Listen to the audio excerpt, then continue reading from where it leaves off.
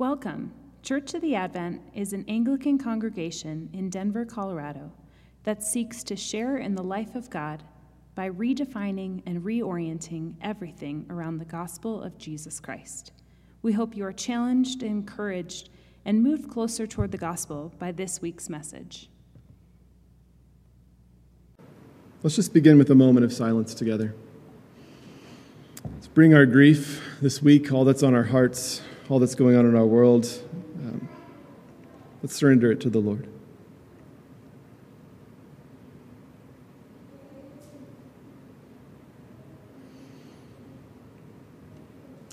Restore, O Lord, what was lost in the fires of our cities, in the fires of our relationships, in the midst of COVID, in the fires in our lives.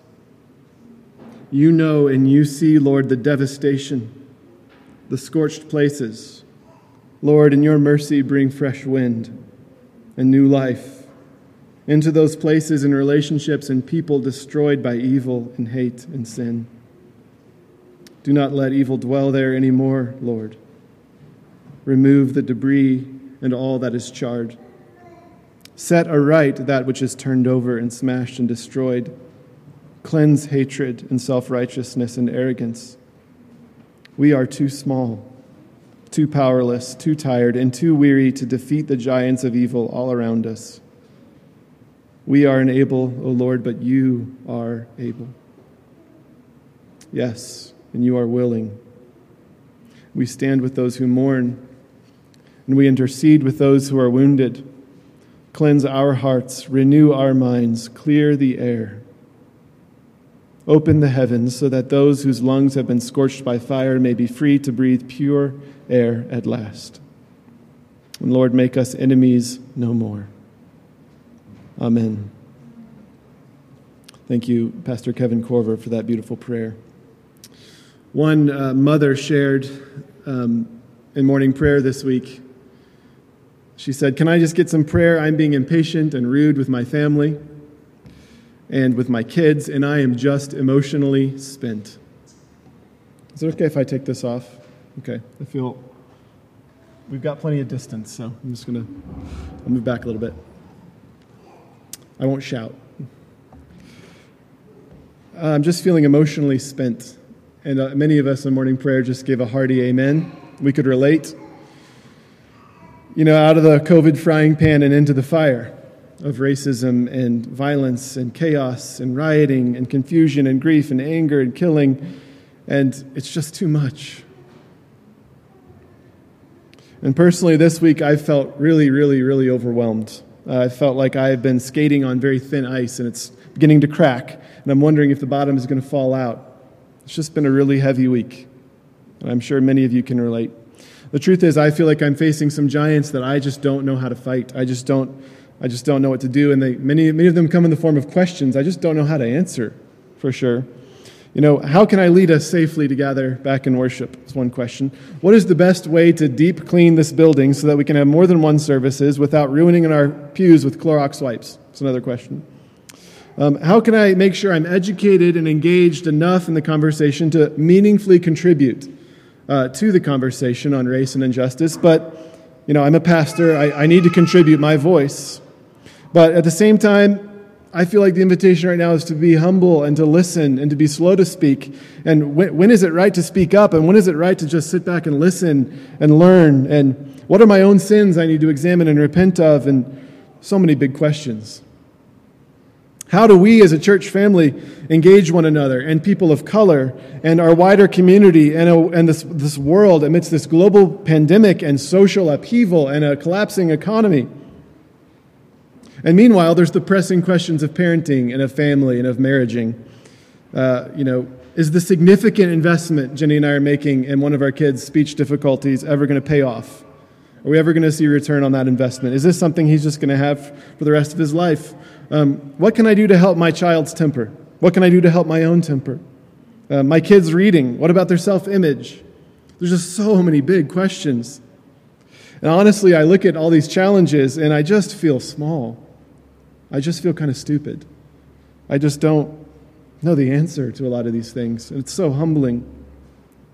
And that's my version, but I know you have your version, your own intimidating giants, big questions you might not know how to answer. Some of you have lost jobs. Some of you have been suffering from reduced pay. Some of you are dealing with chronic pain without easy answers. You're feeling depressed and socially isolated and lonely.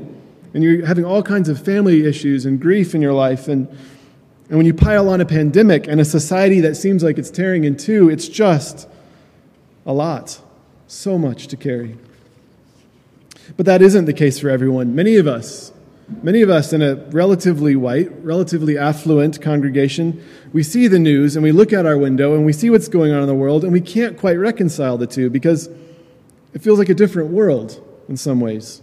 Spring is in full bloom and there's extra time with your family and life is quite frankly peaceful for you and harmonious and good. And so what do? You go for a bike ride, you go for a walk, you spend time with people you love. But here's the other layer. You go for a bike ride or you go for a walk, not fearing for your life. Or you go for a drive, not being haunted by the idea that a routine traffic stop could be a death sentence if you make one wrong move. Or if you don't. Last week, 2 African American pastors shared over Zoom that they would not allow their children to ride their bikes in front of their house or around their neighborhood or go for walks out their front door for fear of their life. What would it be like to carry that burden on behalf of your children? A few in our church family might know a little bit what that feels like. And I just want to say to you who are people of color at Advent, I want to say thank you for being a part of our family. And we need you because the kingdom of God needs you. The kingdom of God is diverse. You help our church family better reflect the kingdom of God, and you bring unique gifts and a unique voice and a unique perspective that we value. Thank you, thank you, thank you for being a part of our family. When I was working with InterVarsity, I led several conversations on multi-ethnicity, and I once had a student come up to me and say, "Jordan, it sounds like you just don't like white people." I love white people. I like me, at least I'm learning to like me, and I'm thankful for my Polish and mixed European heritage. I celebrate God's providence that He made me come from where I came from, and I am who I am. And indeed, I genuinely celebrate the gift of being in our great country, the United States, for its many strengths and its many blessings. I'm so thankful. And yet, we do, as Christians, have a higher loyalty, don't we? To Christ and His kingdom, and this compels us to speak of and to grieve and to lament the ways our country or our heritage, and indeed my white heritage, is mixed up with sinful and counter-kingdom ways of living and being. And it remains entangled with deeply rooted systems of injustice, some of which I learned a bit more about last night when we watched Just Mercy as a family. I recommend it highly. Incredible movie. So where do we go from here? First, we learn. We're going to be putting a resource list together. We hope you'll engage it. Many of you already have. Many of you are far more well-read than I am, so you're ahead of the curve here, but I just want us to encourage to engage the conversation by learning. As a staff, we're going to choose a resource to engage together. Second, we pray for conviction. We pray for actual biblical conviction, not guilt that kind of comes and goes like a fad, but biblical conviction. We seize the momentum of this moment to get on our knees before God, and we ask Him to reveal and unearth and shine light upon our own hearts. Where are the places in our own hearts where there's racial bias or prejudice or racism? And don't think of ourselves as immune. I mean, it's core to the Christian faith that we believe we're fallen, we struggle, and this isn't just this one area we're completely immune from. We're all susceptible. But it's safe. That's what I want to say. It's safe to seek God for conviction because God loves you. His love is secure. And when we fall on our face in repentance and we recognize our sin, it doesn't change that. It's a beautiful act. So search your hearts. Look for where you can enter into this conversation with repentance. We pray for conviction because God has a soft spot for the downtrodden and for the marginalized and those without much. And He has a special kind of rebuke for those who have a lot, who have wealth and power and status and privilege, but who don't use it to serve those who don't have much. We pray for conviction because George Floyd's life didn't just matter. George Floyd's life was totally unique and totally precious and totally irreplaceable. Of course, Black lives matter. More than that, Black lives are beloved. We pray for conviction Because authentic love and peace between black and white and brown is a necessary form of obedience to the gospel of Jesus. And it's a profound testimony to the power of Jesus to reconcile us to God and to one another. It's a witness to the watching world. The church must lead in this conversation. The people of God must be different. So we pray for conviction because racial reconciliation on a worldwide scale is impossible unless it begins here, in your heart and my heart, here. And third, we engage relationally. We seek God for opportunities for us as a church, for Church of the Advent, to increasingly reflect the diversity of our neighborhood and our city. And we recognize that this happens in the context of relationship, not just through some forced programs, but authentic relationship. So we pray and we seek ways that we can relate to people of color, not in some kind of awkward, forced, make a person a project kind of way, but in a genuine, sincere desire to see our church, our community, our lives better reflect the gospel, and knowing that our world is enriched by these relationships. And finally, turning our attention for a few minutes to the series we begin today, if you could bring up the graphic. We abide in Christ. We abide in Christ. In John 15:3, Jesus teaches his disciples this. He says, "Already you are clean because of the word that I have spoken to you. Abide in me and I in you, as the branch cannot bear fruit by itself unless it abides in the vine, neither can you unless you abide in me. I am the vine, you are the branches. Whoever abides in me and I in him, he it is that bears much fruit. For apart from me, you can do nothing." So we're calling this series on the fruit of the Spirit healthy and human because we long to see the healing and humanizing power of God break into our lives and heal us of sickness and of dehumanizing patterns that characterize so much of this world. Our world is sick. It needs the great physician. It needs the healing of the gospel. Many of us who have grown up in church may kind of understand the gospel like this. We sinned. We deserve punishment. God punished Jesus in our place so he can forgive us. Therefore, we go to heaven when we die. The emphasis of that gospel here is it's punishment, then forgiveness, and then getting to heaven. Punishment, forgiveness, heaven. And while this is, of course, part of the story, it is not the gospel in its fullness. The fuller telling of the gospel, the emphasis isn't on punishment, but on love. Not on God wanting to punish, but on God so loving the world. And the fuller telling of the gospel, forgiveness of individual people's sins, is a subplot to the overarching mission of God to restore and redeem all things. In the fuller telling of the gospel, heaven is the temporary dwelling place of those who die in Christ before Christ comes again and resurrects our bodies in the new creation where heaven and earth will be joined together. This is the final resting place of God's people, the new heavens, the new earth, with resurrected bodies. So this is the telling where scriptures like John 15 find their meaning. Listen, if we abide in Christ, we bear much fruit. Why does Jesus want us to bear fruit today if the gospel is essentially getting us out of here? Here's why. When a person encounters Jesus, and when a person encounters his salvation, this is not the climactic end of the journey, where life then is reduced to a waiting game to heaven. Rather, his salvation is the beginning. It's the beginning of an adventure towards true health and true humanity, a fruitful life. A life that gets swept up into the great plans of God to redeem you and me and the whole world. It's the beginning of an adventure with him.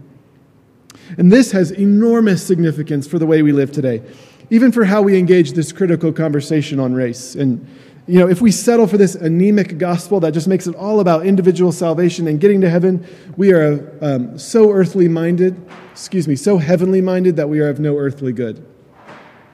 Here's what I mean.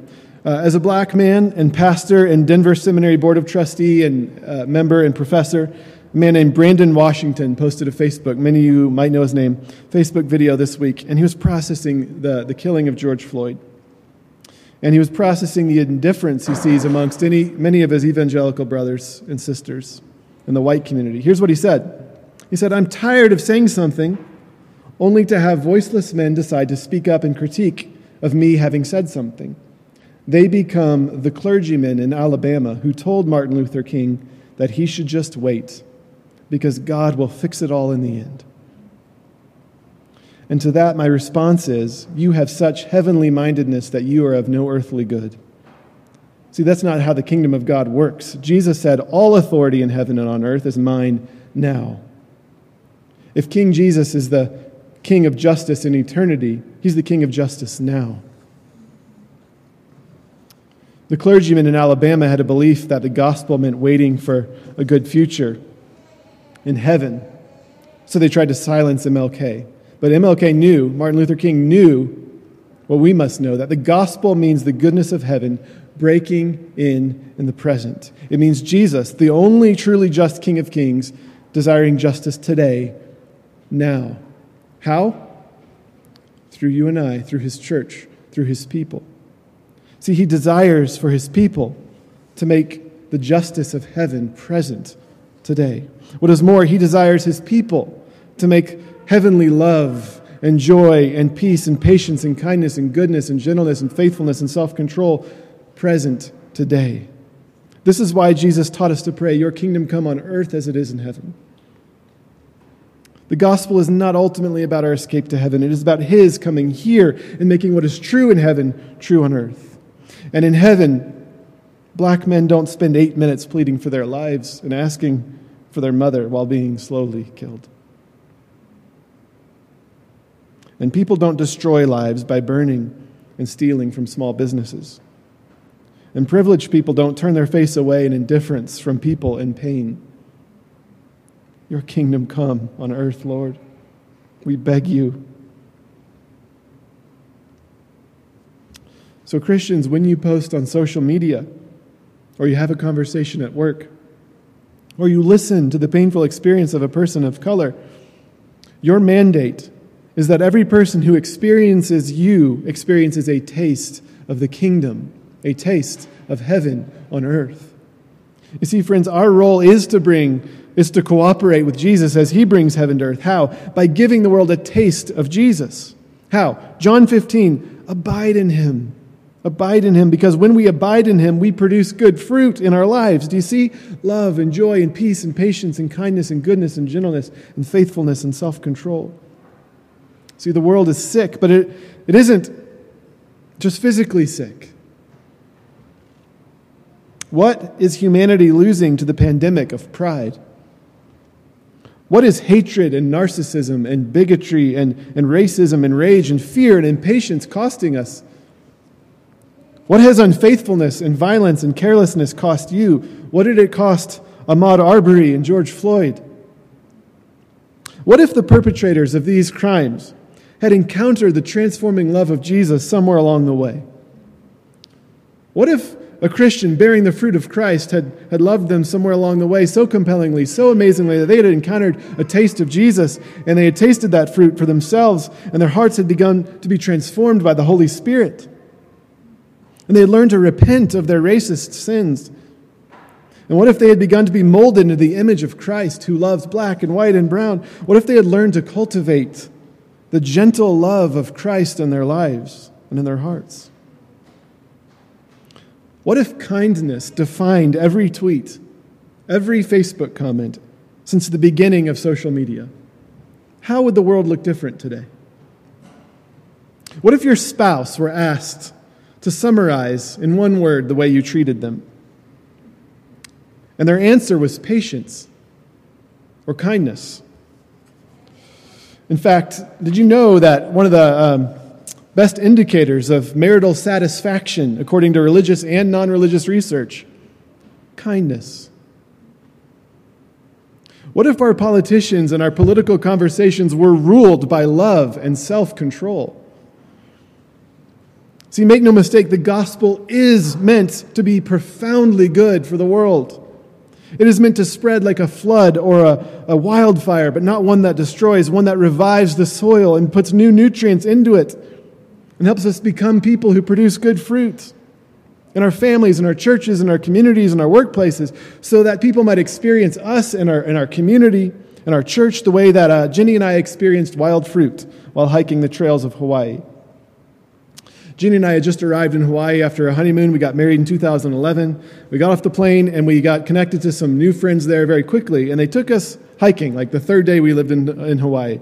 And it turns out this hike was like an 8-mile round-trip hike. It was crazy, not only because of the distance that we weren't quite prepared for, but because so much of it was on the top of this volcanic mountain, which has these very narrow trails on the top, fit for like a mountain goat, but not for a human being. So we're hiking along this ridge with huge drop-offs both way, and it was terrifying and it was exhausting. But I can still remember that we would stop and we would take and gather ourselves every once in a while, because we would stop and there was wild fruit growing all over the place. And we would take that as an invitation to stop and pick the fruit and eat it. And I can still remember just the sense of gift that filled my heart. I can still remember just the sweet and satisfying refreshment of that fruit that kept us going on that hike, the bright flavors. Christians are called to be this for the sick and weary world, to be places where others may stop and gather themselves and experience the sweet refreshment of heaven on their earthly journey. In other words, we're called to be fruit bearers. Because Jesus didn't just save us to take us to heaven, He saved us to cleanse us, that He might indwell us by His Holy Spirit, which produces good fruit in our lives if we'll let Him. And this is the truly healthy, truly human way to live. God wants to humanize us by His Spirit, restore us to ourselves. All right, well, one warning before we close. Paul's analogy of fruit encodes a warning for us as we embark on this series on the fruit of the Spirit. Paul is using a gardening analogy. He's using a gardening analogy. Now, some of you have gardens at home. Any of you have a garden in here? Gardeners, green thumbs. Okay, we have a few. Who grows your garden? Do you? Kind of. You cultivate, you cooperate with the conditions that tend towards successful growth. But what brings the growth? Well, there's this giant ball of fiery gas millions of miles away that provides the energy we need. And there's the soil that you didn't make. And there's the air you didn't build. All of which are necessary for the fruit to grow. See, a garden requires a gardener, yes, but it requires a God. One who knows really how to make fruit grow. So as we talk about love and joy and peace and all these other things, here's what this series must not be, and it must not become in your own heart. Hey guys, be better. Grow this fruit in your life. Make it happen. That's not the gospel. The gospel is not work harder. It's not good news. Rather, we must hear the invitation of the gospel. God loves you. He loves you so much, and He longs to turn your heart into a beautiful fruit-bearing garden. Will you cooperate with that? Will you cooperate with Him? Will you respond to the work that He is doing? Will you intentionally respond to His love, to His sunshine, to His rain, to His fresh air, by doing just a bit of gardening? Will you cooperate with the work of the Spirit by cultivating the conditions in your life that cooperate with growth that He longs to bring? So whose work is it? It's His ultimately. But you will not bear fruit in your life unless you learn to cooperate with the work that He is doing in your life by pruning distractions and watering your life with silence and solitude, by tilling the garden of your heart with the Word of God. So that's what we're going to do over these next 8 weeks. If you keep in step with the Spirit of God, you will become more and more the woman or the man that God longs for you to be. You will be fully alive, and you will bring life to the world through your life. So I invite you, church, to walk with me over the coming weeks into a more fully healthy, more fully human life. Let's pray.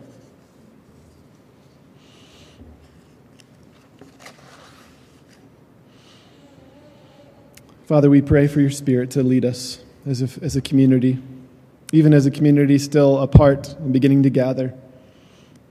We pray that you would lead us by your Spirit, individually and as a family, to increasingly reflect your image, to be fruitful for the sake of your kingdom and for the sake of our own lives, and the lives of our families and our kids and those around us and those we love. Help us to deeply apprehend the good news of the gospel that we are beloved, and help us to respond and cooperate with you as your Spirit invites us to walk. We pray this in the name of the Father, Son, and Holy Spirit. Amen. Thanks for listening. We encourage you to take a moment to reflect on what God might be saying to you through what you just heard. For questions, additional information, and resources, please visit adventdenver.com.